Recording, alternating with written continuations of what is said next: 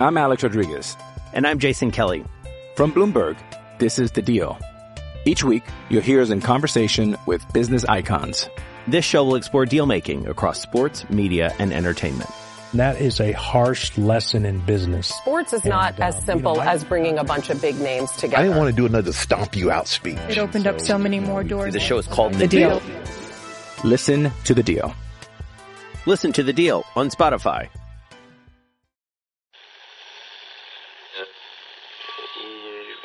Empire.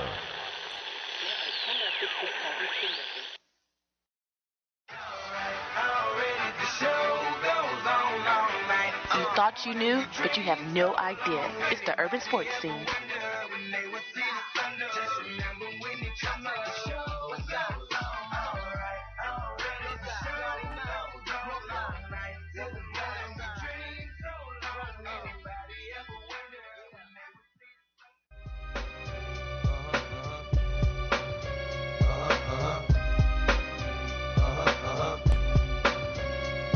I've been eating long enough now, stop being greedy. Let's keep it real, partner, give to the needy.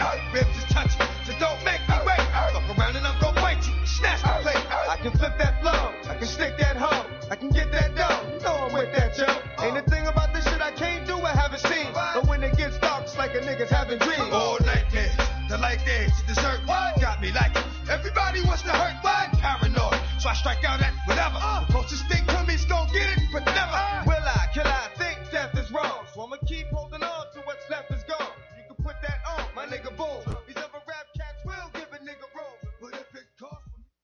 You are listening to the Urban Sports Scene with myself, Wole, Will T, and Ray Jeezy, man. Last week was a hitter, man. You had an X-Pass. Will and I talked about it last show. We didn't talk about him passing. You know, we had our prayers up for him because it was like a grave, you know, it looked like he was in grave condition, but we were hoping that he would pull through, but, X couldn't do it. Will T, man, you were there last week, man. When you heard the news, your thoughts? I was saddened, it was one of those things that, like you previously stated, that, you thought, I know I can only speak for myself, and probably you, we thought he was going to pull through, going to overcome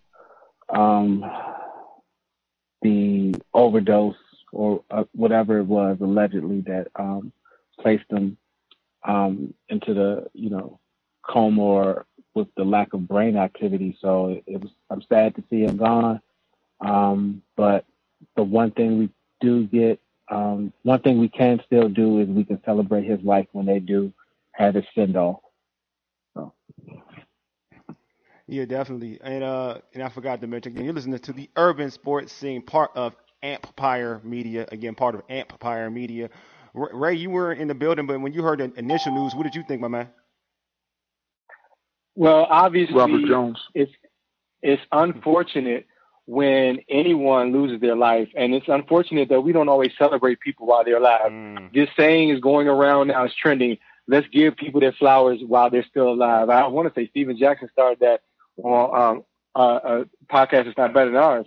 But what's crazy is, what I appreciate about X, and I'll say this real quick, is that when you think about the greatest hip-hop artists that were also actors, Ice Cube, Tupac, Belly is in that discussion with some of the great movies that were produced by some of these awesome hip-hop artists / actors and directors. And of course, Ice Cube and Tupac are like the standards, and I'm sure there's others. LL comes to mind, but DMX and that one movie, it's in the discussion for me. Facts, man. Facts.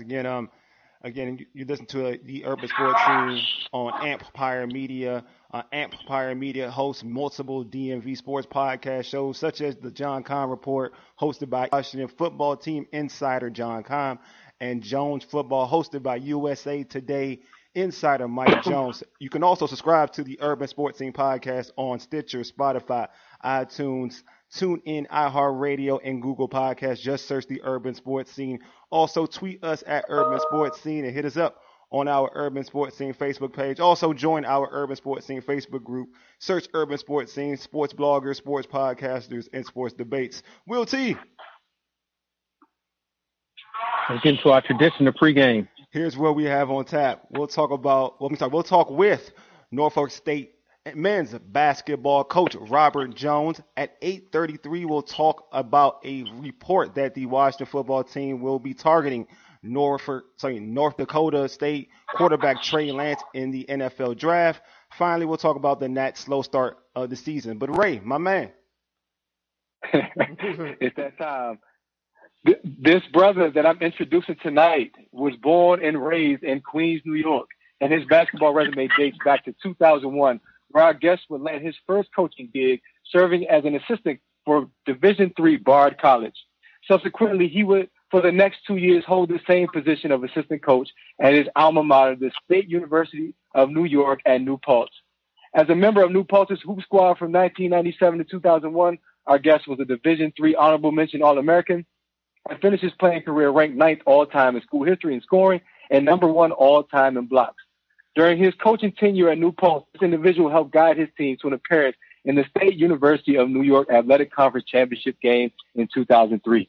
This turned out to be just the start of an amazing coaching journey that led our guest being hired as head freshman team coach and assistant varsity coach at St. Mary's High School of Manhasset, New York in 2004.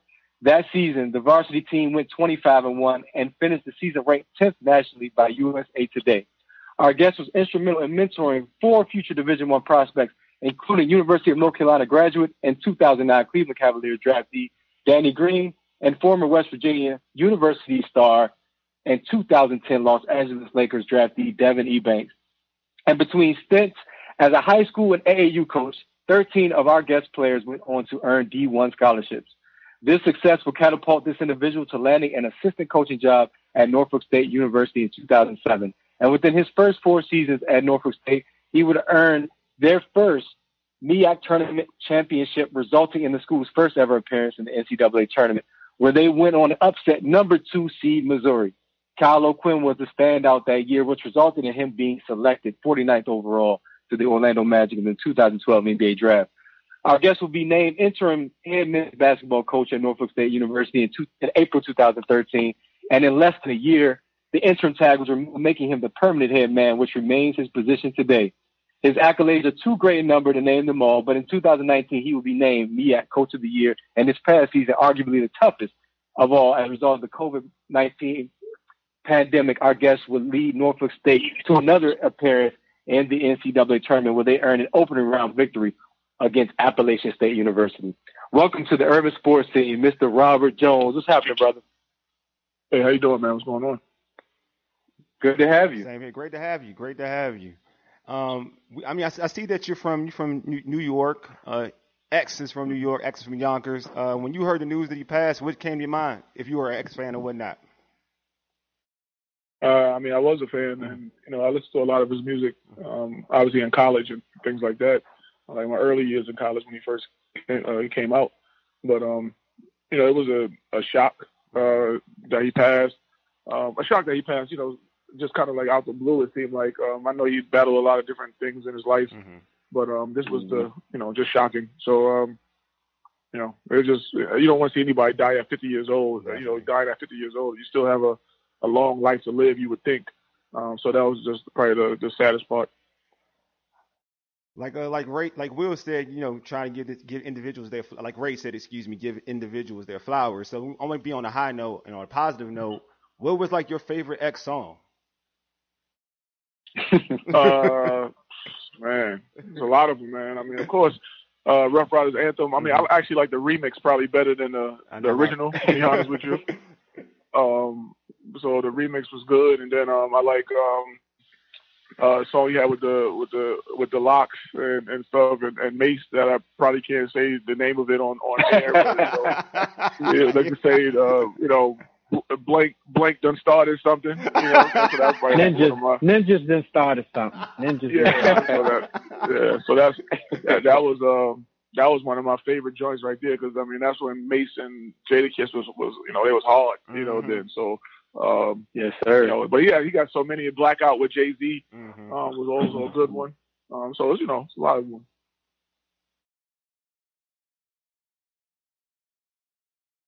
So Coach, we're gonna move on to basketball now, and we again moving towards a more positive note in the show. And your school, the school where you coach the men's basketball program, Norfolk State, you won the MEAC Conference Championship tournament, and you also, of course, went to the NCAA tournament, defeated Appalachian State. But we know this season was difficult as a result of this ongoing pandemic, as I mentioned when I introduced you.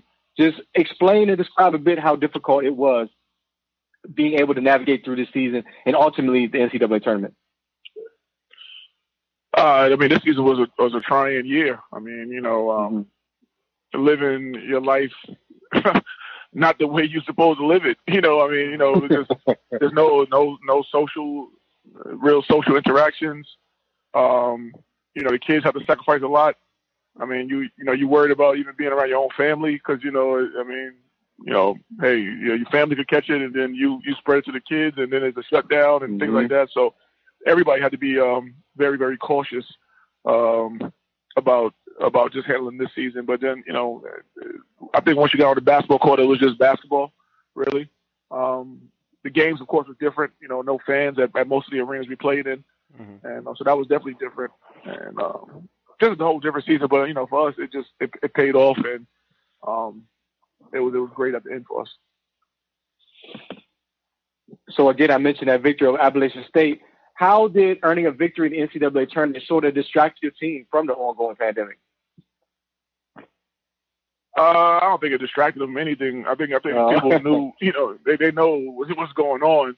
But I think for us to accomplish what we accomplished during the pandemic, really, really felt good to the guys. Because it's like now, it's like almost like you sacrificed so much and you finally got the big reward, for it. You had to sacrifice, girlfriends, parties, stuff like that. And these kids are 18 to 23 years old, 24 years, some 24 years old, but they have to sacrifice a lot. And that's tough for them, man. So, just to see that all their sacrifice actually paid off, I think was a good thing. You're listening to the Urban Sports Scene. Right now we're chatting with Norfolk State men's basketball coach Robert Jones.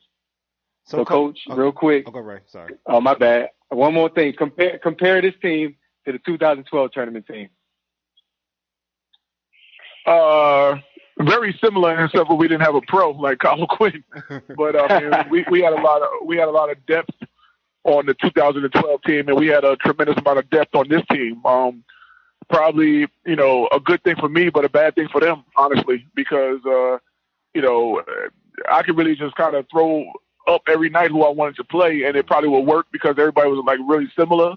But at the same time, guys couldn't play 30 minutes a game or, stuff like that. It was like, guys' minutes were probably a little lower than what it would have been if they were on another team, So Coach, how dope is it, because you're fairly young, how dope is it to be a young coach, a young black coach in for a D1 program? I think that's dope. You know what I mean? Like, how is in terms of the journey to get there, like how fulfilling is that?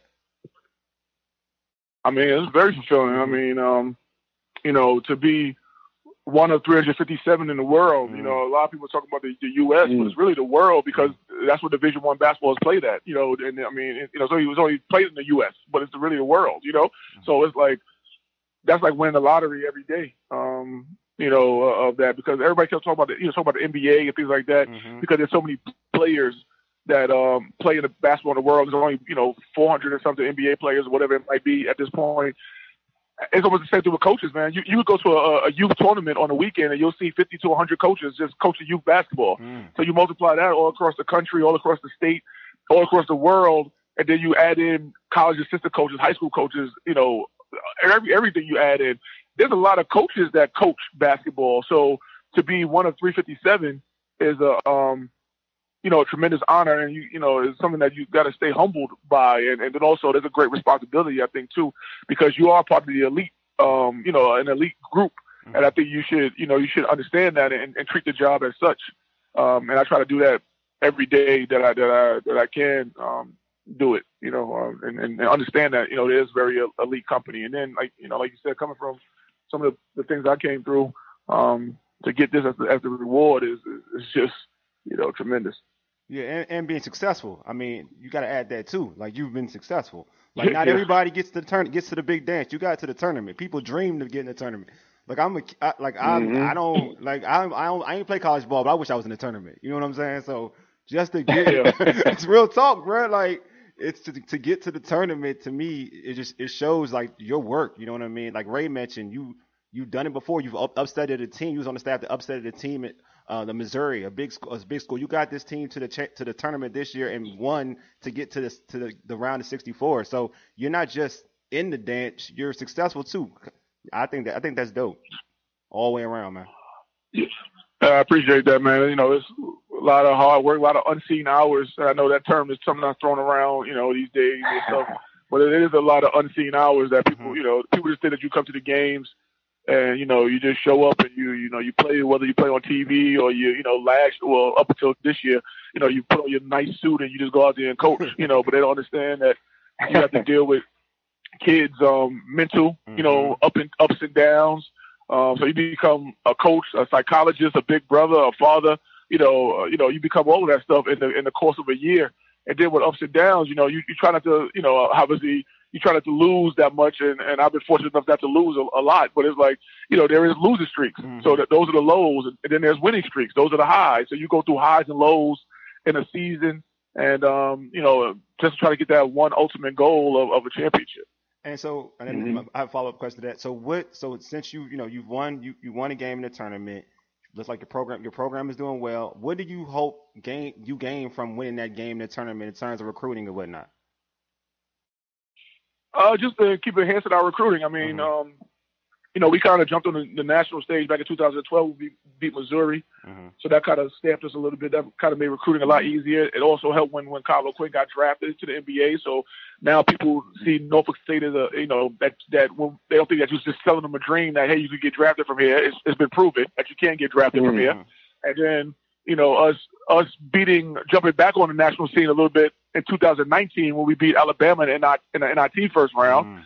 And, you know, then jumping back on the biggest stage, you know, in the NCAA tournament, and then winning that game against Appalachian. And although we lost against Gonzaga, you know, 7 million people saw Norfolk State play Appalachian State, and 10 million people saw us play Gonzaga. Exactly. So, you know, it's like it just puts your program in the forefront. Of course, there's a financial reward for the school and things like that. So, you know, everybody's happy at the end of the day, and we just try to capitalize on our momentum. So, Coach, this past weekend, there was a special that aired on ESPN. It was called HBCU Football Our Time.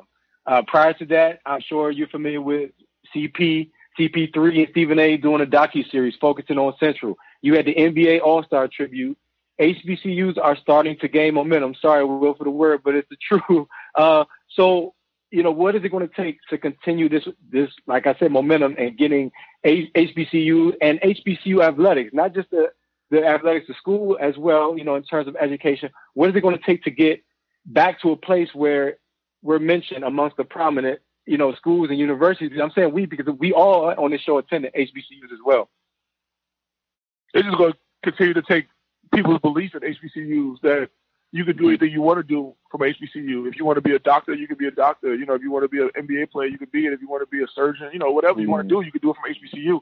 So it just has to, you know, take that belief. I think a lot of times, even as African American people, you know, sometimes we go against. I mean, we go. The problem we have is that, like, sometimes parents of a recruit have went to an HBCU, and then when we recruit them, they want to send them somewhere else. Well, we're like, well, if you were successful going to HBCU, then why won't you send your kid to HBCU? You know what I'm saying? So it's like you run into that. It's like almost like, you know, it's really like our race and our culture that kind of like, you know, turn your back on each other. You know what I'm saying? And it's like, sometimes other people don't do that, you know? So we got to understand that and give full faith into the HBCUs and things like that, including athletics, because a lot of these athletes, man, you know, if Zion Williamson would have came to Norfolk State, he was still going to be the number one pick. You know, he was the best player in the world at that time. You know, if you know, some of these other kids would have came to Norfolk State, they'd still be number one. LeBron would have came to Norfolk State back then. He was still going number one. You know, it's not going to hurt anything, but it will help tremendously the colleges and universities from a, you know, financial standpoint, marketing standpoint, and everything like that. Because honestly, the reason why some of our kids go to like a Duke or North Carolina and Coach K and obviously, you know, Roy Williams, who just retired and ran great programs. But be honest with you, man, I never even heard of Duke until I see them on TV, playing basketball. So, and I know Duke is a good university, but it's going to take more exposure. Like if we had the top 5 players in the country at Norfolk State, and Norfolk State is on TV all the time on ESPN and stuff like that, then people going to associate just going to Norfolk State. There's people I know that went to Carolina, non-basketball players. One of my good friends was a dentist, went to Carolina as a he didn't play basketball or whatever, but it's like he went there because the basketball program was so good. You know what I mean? Like, and it just happened. It just happened to be that the dental program was okay too. You know what I'm saying? It's going to take stuff like that. It's going to take us to believe in us to make it happen. Sure. And I think that us, Norfolk State, especially the basketball program, myself and my coaches and things like that, we're going to try to run the program just like any other program in the country with the resources that we have, and we have more resources than people think. People think that we, eat McDonald's and stuff like that. We don't eat McDonald's, man. We don't do stuff like that. So it's crazy the perception, but that's why when we on the national stage and we play against Appalachian State, who had a basketball budget almost 3 times as much as ours, we want to show them that, we're gonna be up 19 points against this team because we're gonna run a program the way this, because we just a regular program, man. Like, it's not about HBCU and stuff like that. It's like, man, we just a good mid-major basketball program at this point. We beyond that other stuff at this point. Coach, this is Will. First of all, I want to congratulate you on all the success you had this year. Even though I am a Morgan State graduate and you broke my heart in the MEAC championship, your team broke my heart in the MEAC conference tournament. But outside of that, I'm sorry about that, man. Hey, it's all good, man. It's all good. You mentioned Gonzaga, and you guys played Gonzaga in the NCAA tournament. Would you look at a program like Gonzaga, what they built themselves up to over like a 15-year span, as kind of like the blueprint for what you're trying to do at Norfolk State and for what other smaller Division I colleges are trying to do with their basketball program? Without question. I mean, we sometimes say that we want to be the Gonzaga of the East, and I know other programs use that too, but what we say is that a lot of times the MEAC is an underrated conference because people don't know who's in the MEAC or they don't respect the brand of basketball, whatever it might be. But I tell people on the flip side, you name me 5 teams in Gonzaga's conference, I'll wait. You don't know where they play out there. So it's true. It's like, you want to be, like if they can do it, we can figure out like, okay, you might say the MEAC is weak outside of, maybe a couple teams. All right, fine, whatever you want to say. But we're not going to allow you to say Norfolk State is weak. Like we're gonna put a product out there that's going to be a very good product. Just like Gonzaga, they play against I don't know who's over there. I guess Pacific and Mount St. Mary's I guess is over there too in that conference. There's a whole bunch of Pepperdine and stuff like that. It's like they beat up on those guys, but they still like a national power at the end of the day. So that's how we want to be eventually. But it's going to take more than just this year and more than just 2012. It's going to take the whole machine behind the program. It's going to take more. It's going to take more people to believe in the program and help increase, the revenue to the program. No, I agree. I think that it definitely can happen. The Gonzaga is a good example. You got Gonzaga, Butler. You got teams that have moved out of their conferences, but they start off as a small mid-major or mid-major. Now they're playing in, supposedly big conferences. So I think it's definitely possible, especially with, within the historic in terms, and Ray's always talked about it too, the historic nature of the MEAC. There were so many talented ballers coming out of the MEAC back in the day. So I feel like there's definitely an opportunity. And with all this, I call it the being woke movement and whatnot, you got kids who are now looking into, saying, you know what, I want to represent my community, my culture. And I'm with you, Coach. It's like, yeah, it does come from the parents too. They have to instill it to the kids and say, you know what, I graduated from an HBCU, You know what I mean? And I turned out fine. You can go out there and do the darn thing too. And to another point, you mentioned some of these great ballers that we see in the league and the NBA. You're right. Like a LeBron James wanted to go to a MEAC or any other HBCU school, you know, he still would be the first best player coming out in the draft. It wouldn't hinder him. You know what I mean? What it would do, it would uplift that school's image because they would be on TV more, like you stated. They would be on TV more, and they would get more exposure. But now you see LeBron on, you know, playing on that team. It makes you say, you know what? I want to go to that team. Like growing up, I mean, Michigan was a good basketball team. It was a big program. But when that Fab Five came out, everybody wanted to go to Michigan. Everybody wanted to be Jalen Rose. Everybody wanted to be Chris Howard. And you didn't know anything about University of Michigan. Nah. You just said they look pretty cool on TV. Mm-hmm. So you know anything about them. Yeah. So I agree. Coach, I got to give some love too to Georgetown. Georgetown is another program right here in the nation's capital. Mm-hmm. Coach Thompson was a trailblazer, and of course, who heard of Georgetown before that in terms of basketball? Nobody. Man, I thought it was a black school. Everything you're saying is correct, and I understand that. I'm just saying, but look at Georgetown's whole team. What color were they? You know what? Who was represented on the court? Yeah, that's my point. But speaking of district, this is where obviously we're based our show. In terms of recruiting, how's recruiting going, and do you recruit in this area that we call the DMV? Yeah, I mean, we recruit everywhere, you know, wherever you can play. And, you know, like, wherever you can play, we're going to try to recruit you. So, yeah, we do recruit in that area. Of course, we recruit in Virginia. You know, we have had some Maryland kids and things like that. So, we'll recruit everywhere. But recruiting is going pretty good, though. I mean, obviously, there's a lot of interest from the NCAA tournament, you know, win. Because, like I said, a lot of people saw that win. So, you know, you got to strike kind of while the iron is hot to really keep the program going. So, I think we're involved with some kids that we might have not been involved with without the NCAA tournament, you know. So with that being said, we got to kind of close the deal on some of these kids so now we can do it again next year, you know, because I think the one thing is that once you get a taste of that, man, it's like there's nothing like it in sports. You know, even with the pandemic, it's still nothing like it, you know. And you want to keep tasting that over and over and over, man. So, you know, we got to try to do what we got to do to make that happen. All right. Hey, Coach, I have a friend who actually I told him that you were coming on. He coaches an AAU squad takeover in DC takeover AAU squad. He said he got a couple kids for you. You need to take a look at. All right, tell him to send them. All right. No, but yeah, Coach, we appreciate you being on. Before we let you go, is there anything you would like to add?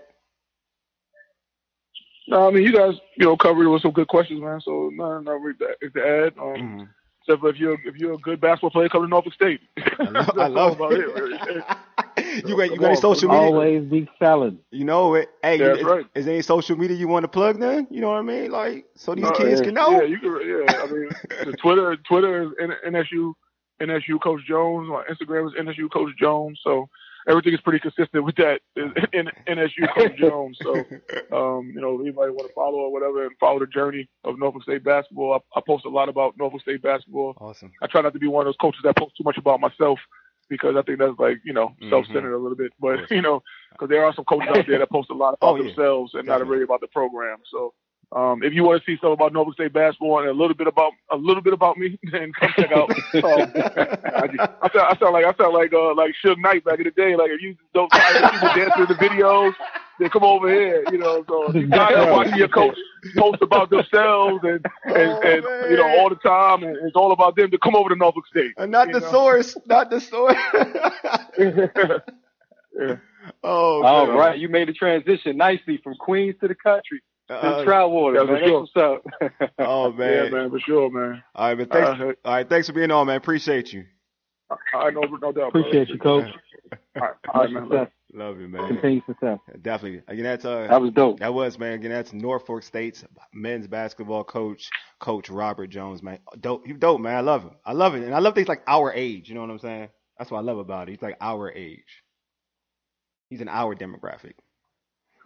Oh, okay, Will. So Will, you was the first one. Will, you was the first one to drop your alma mater. You know, me and Wole went to the same school. My man Robert Jones represented Norfolk State. Who's going to blow up first? Because it's coming. And Morgan is closer than my school, unfortunately.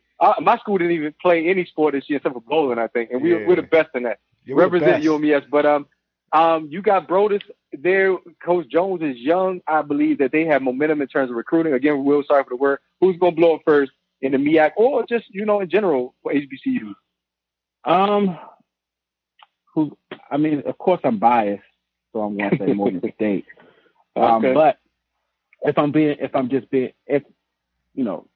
not to take anything away from what Coach Brodus is building at Morgan, because I think he's doing a phenomenal job. But when you do have the success, essentially winning a game in the NCAA tournament, like Coach Robert Jones at Norfolk State had, that does give you a bit of a head start.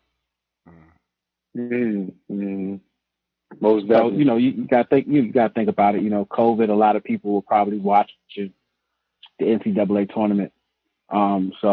It gives them the visibility that any coach would want to, when you're starting to take your program to that next rung. But, anyone who watched that MEAC championship game knows that Coach Brodus and Morgan State, they played Norfolk State very tough. So. Yes, sir.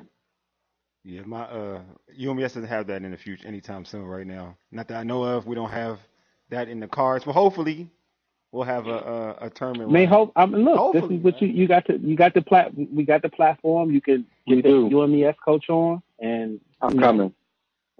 There you go. I'm hoping for it, man. I wanna go to a game and just rock the colors, man.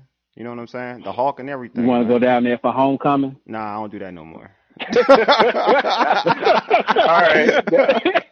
Let's go, baby. The culture. I love it. You know what I'm saying? Think about it. Homecoming, the urban sports scene broadcasting during UMES homecoming. Come on, man. That'll be big. Yeah, that would be dope, man. That would be okay. I would like that. That sounds cool. But you said the homecoming. You said going to homecoming like I'm going to homecoming. Like, nah, that's not happening. You would. Don't lie to the people. Not anymore. Not anymore, bro. I get my have his throwback jersey on. He got his throwback jersey. I hate you, man. Hey, Will, go ahead, man. Will, it's on you, Will. I'm done with it. Reports out that the Washington football team is in love with draft prospect Trey Lance. We'll discuss this after the break. It's the Urban Sports Team. Empire Media. I'm Alex Rodriguez. And I'm Jason Kelly. From Bloomberg, this is The Deal. Each week, you'll hear us in conversation with business icons. This show will explore deal-making across sports, media, and entertainment. That is a harsh lesson in business. Sports is not as simple as bringing a bunch of big names together. I didn't want to do another stomp you out speech. It opened up so many more doors. The show is called The Deal. Listen to The Deal. Listen to The Deal on Spotify.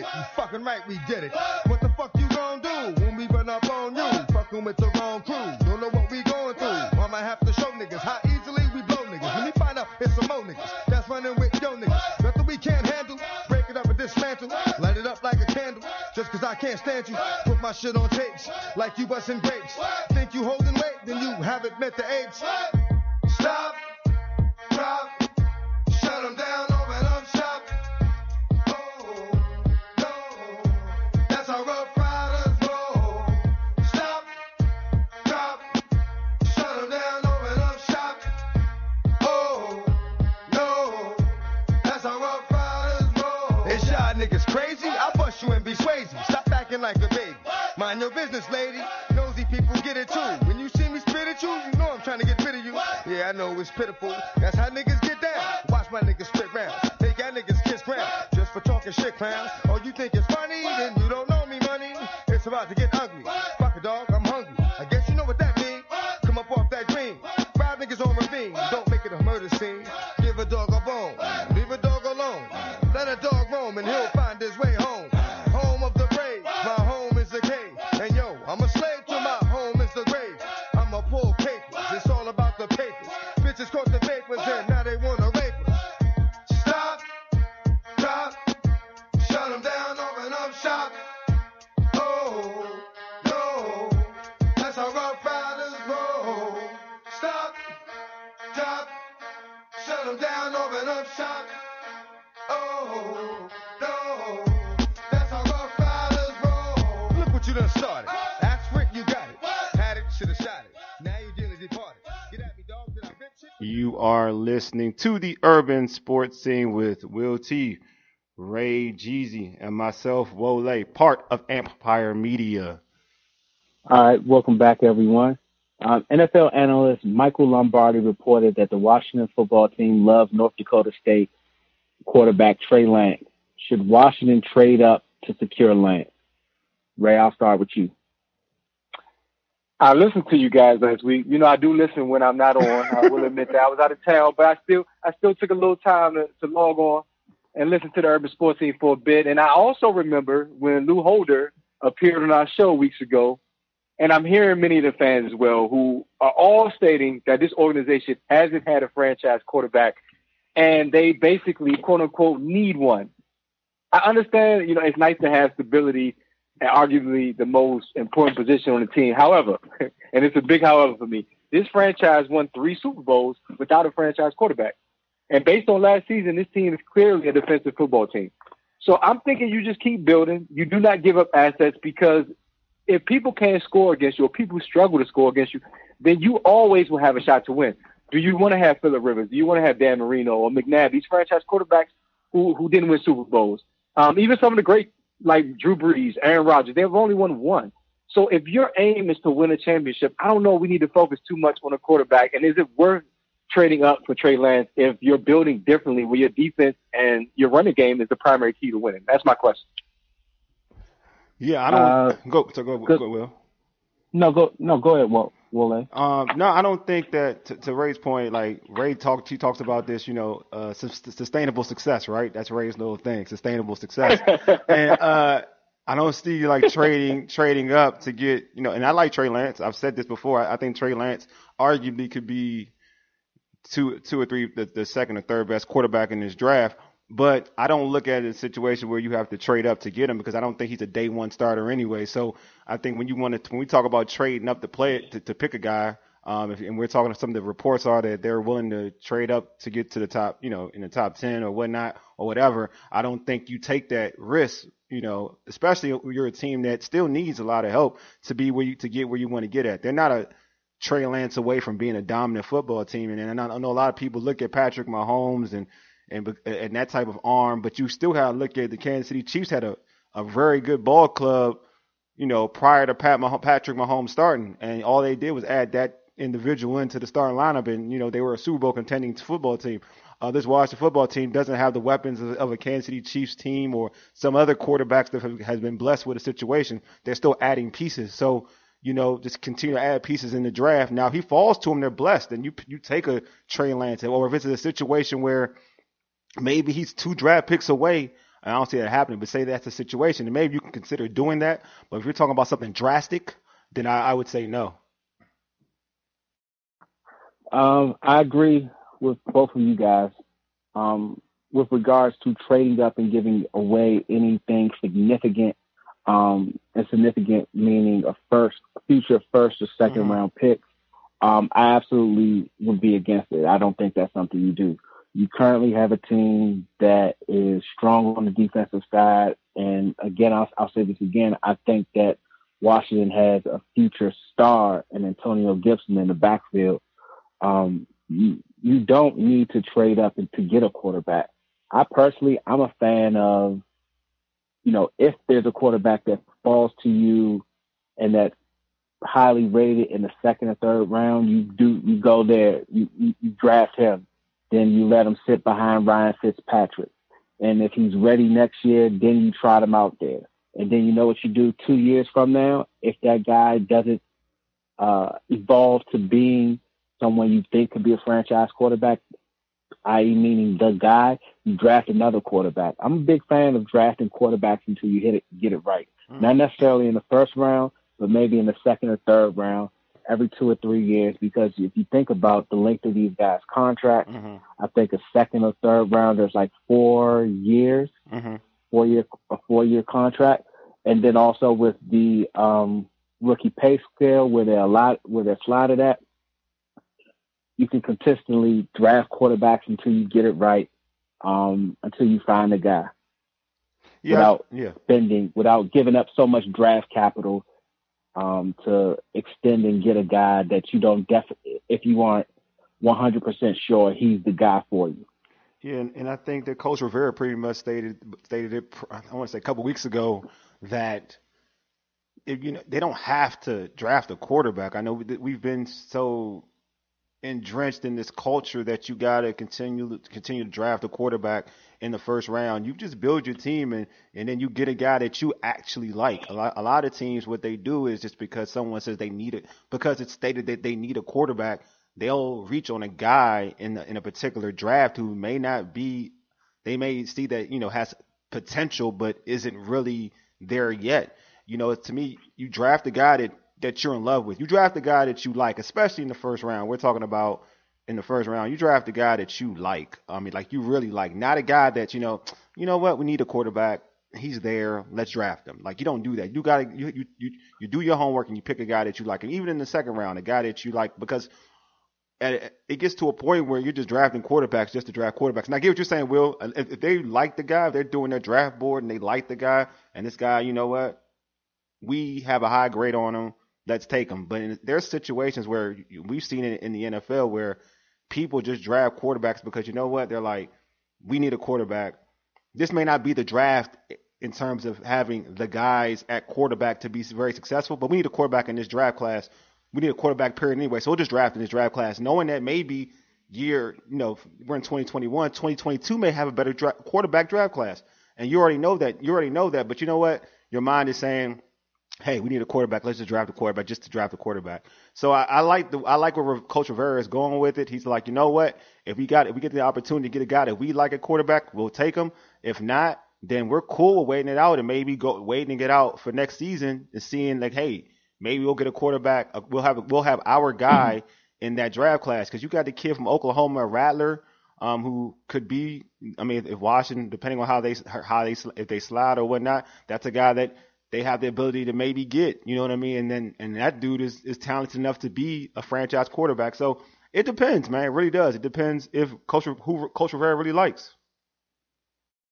Well, just to piggyback off of what we've been discussing, Mel Kiper put out his mock draft 4.0 earlier today, I believe. He has Trey Lance projected to go number 6 via a trade between Miami and Atlanta, with the Falcons selecting him at number 6.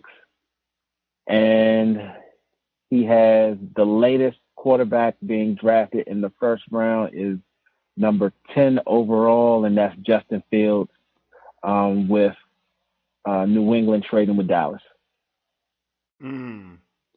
They said so. He has. Well, that's the. I think Bucky. I think Bucky for NFL Network, and I could be wrong. I think he has Bucky Brooks. I think he has Washington trading up to 10 and getting Trey. So he has Atlanta getting. So he has Atlanta getting Trey Lance. Yes, he has Atlanta trading with the Dolphins. Atlanta trading with the Dolphins. See, that's easy. The Dolphins taking Kyle Pitts, and Atlanta taking Trey Lance. Would you like Trey Lance? So he has four quarterbacks going. I don't know enough of. No, excuse me, 3 quarterbacks going in the top. 3. So. Yeah, I know there's a lot of quarterbacks going early. Ray, do you like Trey Lance? Would you take Trey Lance? I mean, obviously, you know what I said weeks ago. I'm not high on combines and tape. You know, I have to actually see it. And I didn't watch Trey Lance games in college. I don't know if you guys did, but I didn't. So no. I would have to see him in action. I'm not going to just judge off of, you know, in shorts and a muscle shirt right now. Even though, does he look the part? Of course he does. But I'm very hesitant. Although he would not be in a situation where he would have to play right away. So it might be a good situation for him. Yeah, I think so. I think he's a guy. I've watched clips of him. I mean, I like guys who can win in college. I mean, I'm a big believer in that. You know, a lot of people fixated with the kid that played for BYU, and I've seen him against certain competition and he didn't, you know, show out. But I like that. You know, this kid's almost comparable to what we saw. His track record is to Carson Wentz in terms of him winning football games. So, I mean, I like that aspect of him. I don't look at him as a day one starter. I definitely don't see that. I see him as a guy that I think Atlanta would be a good situation for him because he would be sitting behind Matt Ryan, and you can learn from Matt Ryan. So I think that would be dope.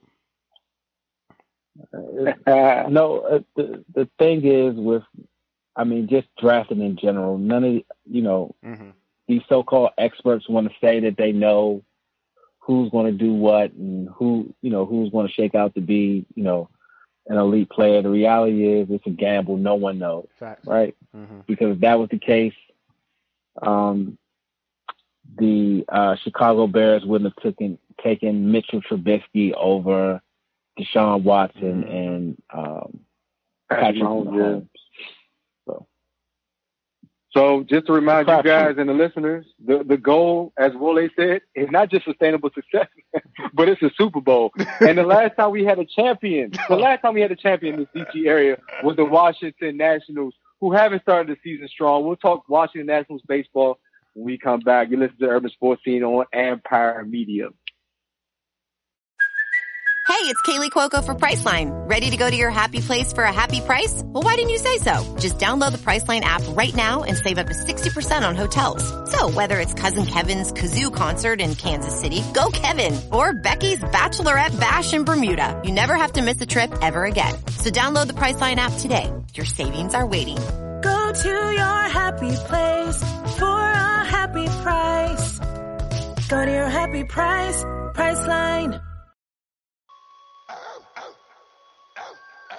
You right here, shorty. Told you I got you. Like the way I scooped you when them faggot niggas shot you. I'ma hold you down. I mean that for real. But every time you beef with a nigga, I end up having to kill. Ain't like that. Hey, forget about them 2 kids. About to get a deal. It's as nice as you is. Oh, you think? Nah, I'm just playing. What's up? Got some new bitches. Know you trying to fuck? Not really. What? Ain't your man no more? Because the nigga don't need a hand no more? You know how we do. If one don't score, we all take the pussy and go up in the roar. It's like now, where you going? I ain't trying to take it. Fucking with a nigga like you, I won't make it. It'll be what it is. Yo, you in for the night? I'm about to take it to the crib. You get home, right? The snake, the rat, the cat, and the dog. How you gonna live when you're ill, you fall? The snake, the rat, the cat, and the dog. How you gonna live when you're ill, you fall? Yo, I ain't fucking with this nigga no more. Word to my mother. Fuck him, so you know I'm for sure. Word to my brother. It's like he's gotten worse than before. Son of I wonder what type of dirt this nigga got in store for me to get under. Then I get the call. Yo! X, police just killed your cousin. I live the projects. Don't get back, niggas will pay. Him, I got you. Told you I got you. Yo, I got you. I'm in the catch-22, cause them niggas got to pay. But I know he gonna be asking for a favor one day. But fuck it, I ain't got no choice in the matter. The faggot killed my people, and I wanna see him splattered. That's what I'm talking about. We ain't on no kid shit. And I'ma use the same gun that you killed them 2 kids with. Is that hard to live with? Nah. So you still a player? But what you want from me? I'll tell you later. The snake, the rat, the cat, and the dog. How you gonna live when you're ill, you fall? The snake, the rat, the cat, and the dog. How you gonna live when you're ill, you fall?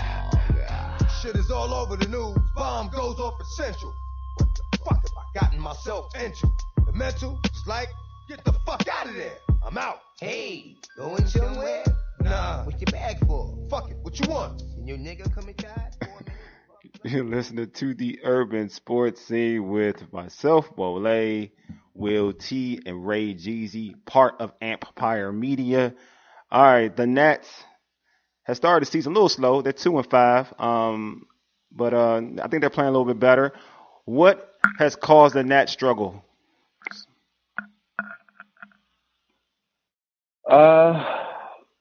Couple of things. Lack of consistent hitting throughout the lineup. Not having, two of your higher profile offseason acquisitions in Kyle Schwarber and Josh Bell. That's pretty much it. And then, as far as I'm concerned, then also Max Scherzer giving up a lot of early home runs. Mm-hmm. Well, right now the Nats and the St. Louis Cardinals are tied 1-1. Steven Strasburg is in the hill. Come on, Strauss.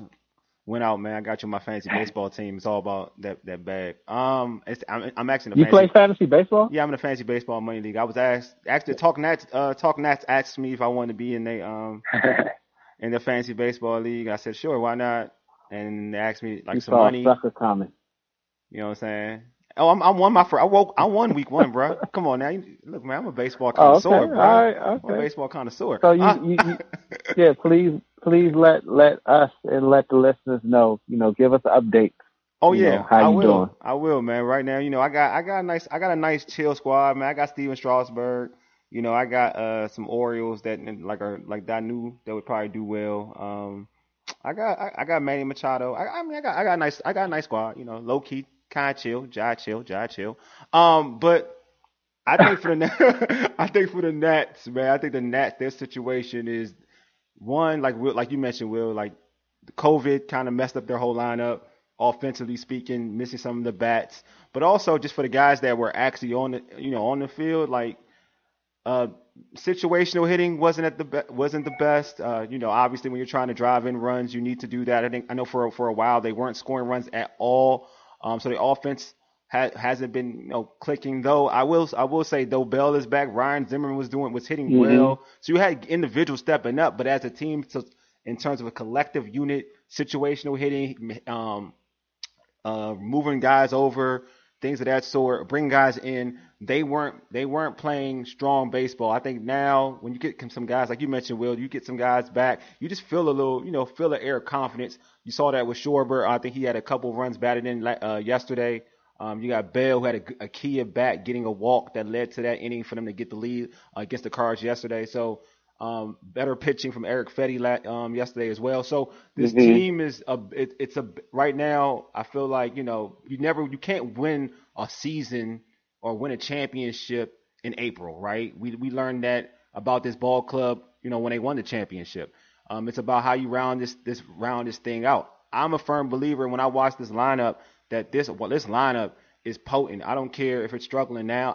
When I watch it and look at it and look at the capability that this lineup has, they can be a dynamic offense. It's predicated on one thing, though, to be honest with you. If Victor Robles puts everything together, this team, to me, would be the favorite to win to get out of the NL. And this is with the Dodgers or whatever. It's all predicated on what he can do. Because you lost Anthony Rendon, who's one of the best players, period, in baseball, but you have a guy in Robles who's going to hit leadoff, who's going to give you the opportunity to do special things because he's a guy who has some pop, who has speed, he's a gold glove caliber center fielder, but he has to bring it all together. Like, you can't have games where I saw yesterday, even though they won, where this team needs him to step up and he's striking out. You can't have that right now. You've been here on this team long enough where this team now relies on you to be a big bat.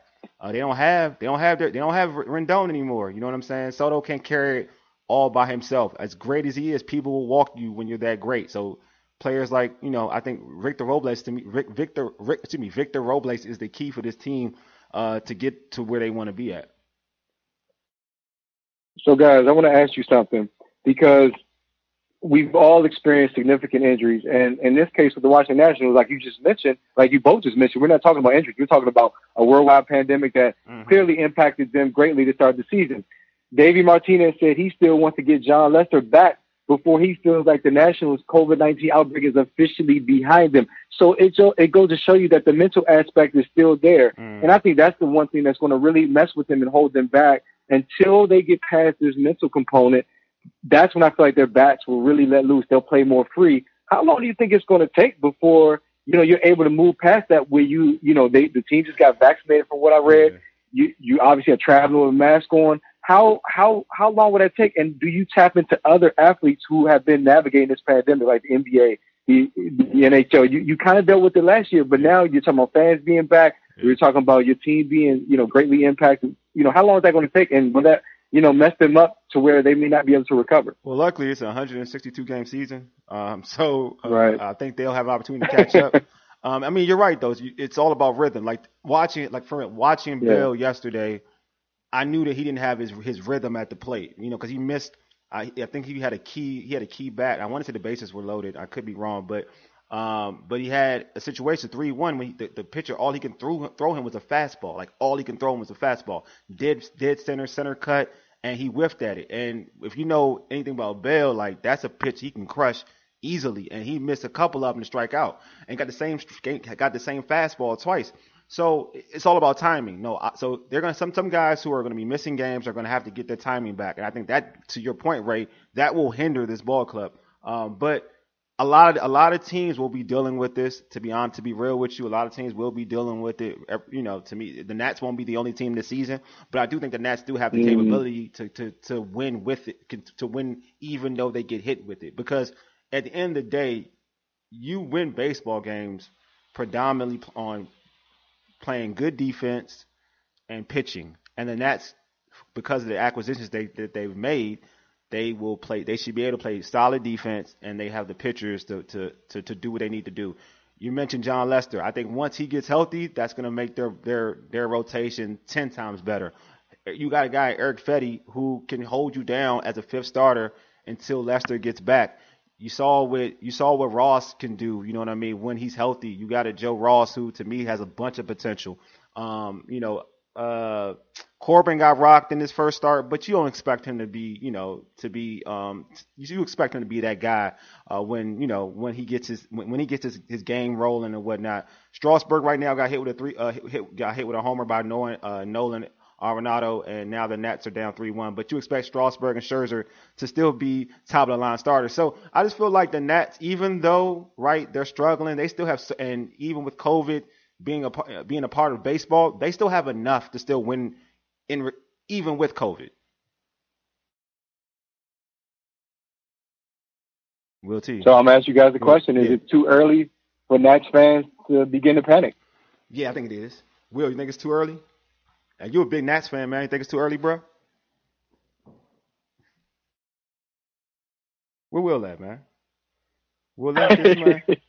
Will watching the game, and I'm sitting here talking. You know what's crazy? I'm sitting here talking, and I'm on mute. That's what I thought was happening, because I was like, "Yo, this Will is letting me talk way too much about the Nats, dog." I'm going. Exactly. I was like, "Why am I talking so heavily about the Nats? Where's Will at to interject?" No, I do. That's a great question. I'm kind of worrying from the perspective of this is a little bit older of a team. As we start getting into the dog days of summer, we all know that injuries start to happen. And plus the level of competition in the NL East, you have Atlanta, Philly, and then you also have the Mets, and Florida is no slouch. Yeah, the Miami Marlins are no slouch. Mm-hmm. So I'm starting to get a little antsy, but I'm trying to remain positive. So on Twitter, my man Christopher tweeted us. He said, "Not time to panic yet. This team had a slow start in 2019 when they won the World Series. They had a slow start in 2020, and we're coming on late in the year. Except except it was a short season. Now we're getting players back off the COVID list, and they're looking better. Too early to panic. I agree. I do think, again, I think it's too early to panic, but I think, Will, you have a great point, man. You got older players, and like you said, like this is a long baseball season, so who knows if they're going to have the energy to kind of flip the script like we saw a couple years ago. So, no, I get you.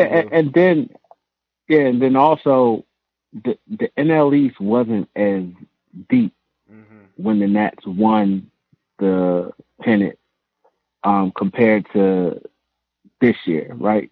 When they won it in 2019, the NL East wasn't as good from top to bottom. This year, from top to bottom, is really no slouch, in my opinion. No, I agree. I think the NL East is definitely a hard division. You know that the Atlanta Braves haven't started the season strong, but I'm with you. Like, the talent is there. Like, Atlanta is a superpower. The Mets are a better team. They're healthier. The Phillies, I mean, they should be a good team, but they should have been a good team last year and the year before last.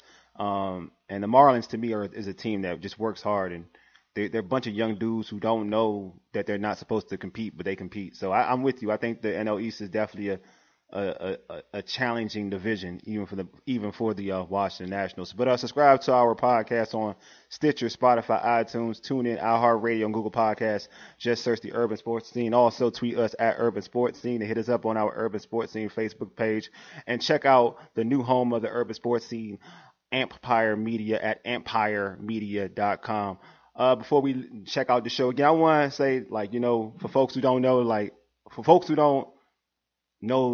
who weren't in the time of where we was listening to music in our, when we were 99, 2000, DMX was, and you've heard of him throughout the show in terms of our breaks and whatnot. DMX was one of the, at that particular point in time, may have arguably been the best rapper in the game. And his music was iconic for that run that he did have when he was the top of his game, when he was focused on music or whatnot. That man was a musical genius. His music is timeless. Like Will T said, it's all about celebrating this individual, because at the end of the day, when you look back and you listen to that stuff, you can probably remember where you were at or when you copped that album or whatever, because that music was insightful, was passionate, and it wasn't just generic music. It was music for the soul. So again, RIP DMX, appreciate the music you brought to the game, appreciate the history you brought to many folks around here, many listeners. We just appreciate you so much, man. So live up there. I mean, rest easy and rest in heaven, my man. Anything else anybody want to say before I close this show out officially? No, not really. I'm not going to say my comment on air. Ray, anything you want to say? No, that's real talk. Anyway, you've been listening to the Urban Sports Scene for ages. You dig? Deuces. Hey, X, lead us out, big homie. I thank you, Lord, for my birth and everything that's followed. I thank you, Lord, for today, and I will pray for tomorrow. I thank you, Lord, for the love of my life and a friend. I made a promise, and I'm loving my wife to the end. I thank you, Lord, for your guidance, because it's all that counts. And right here, right now, Lord, this is your house. I thank you, Lord, for a dream that came true to light. And I ask you to bless everybody in this room tonight.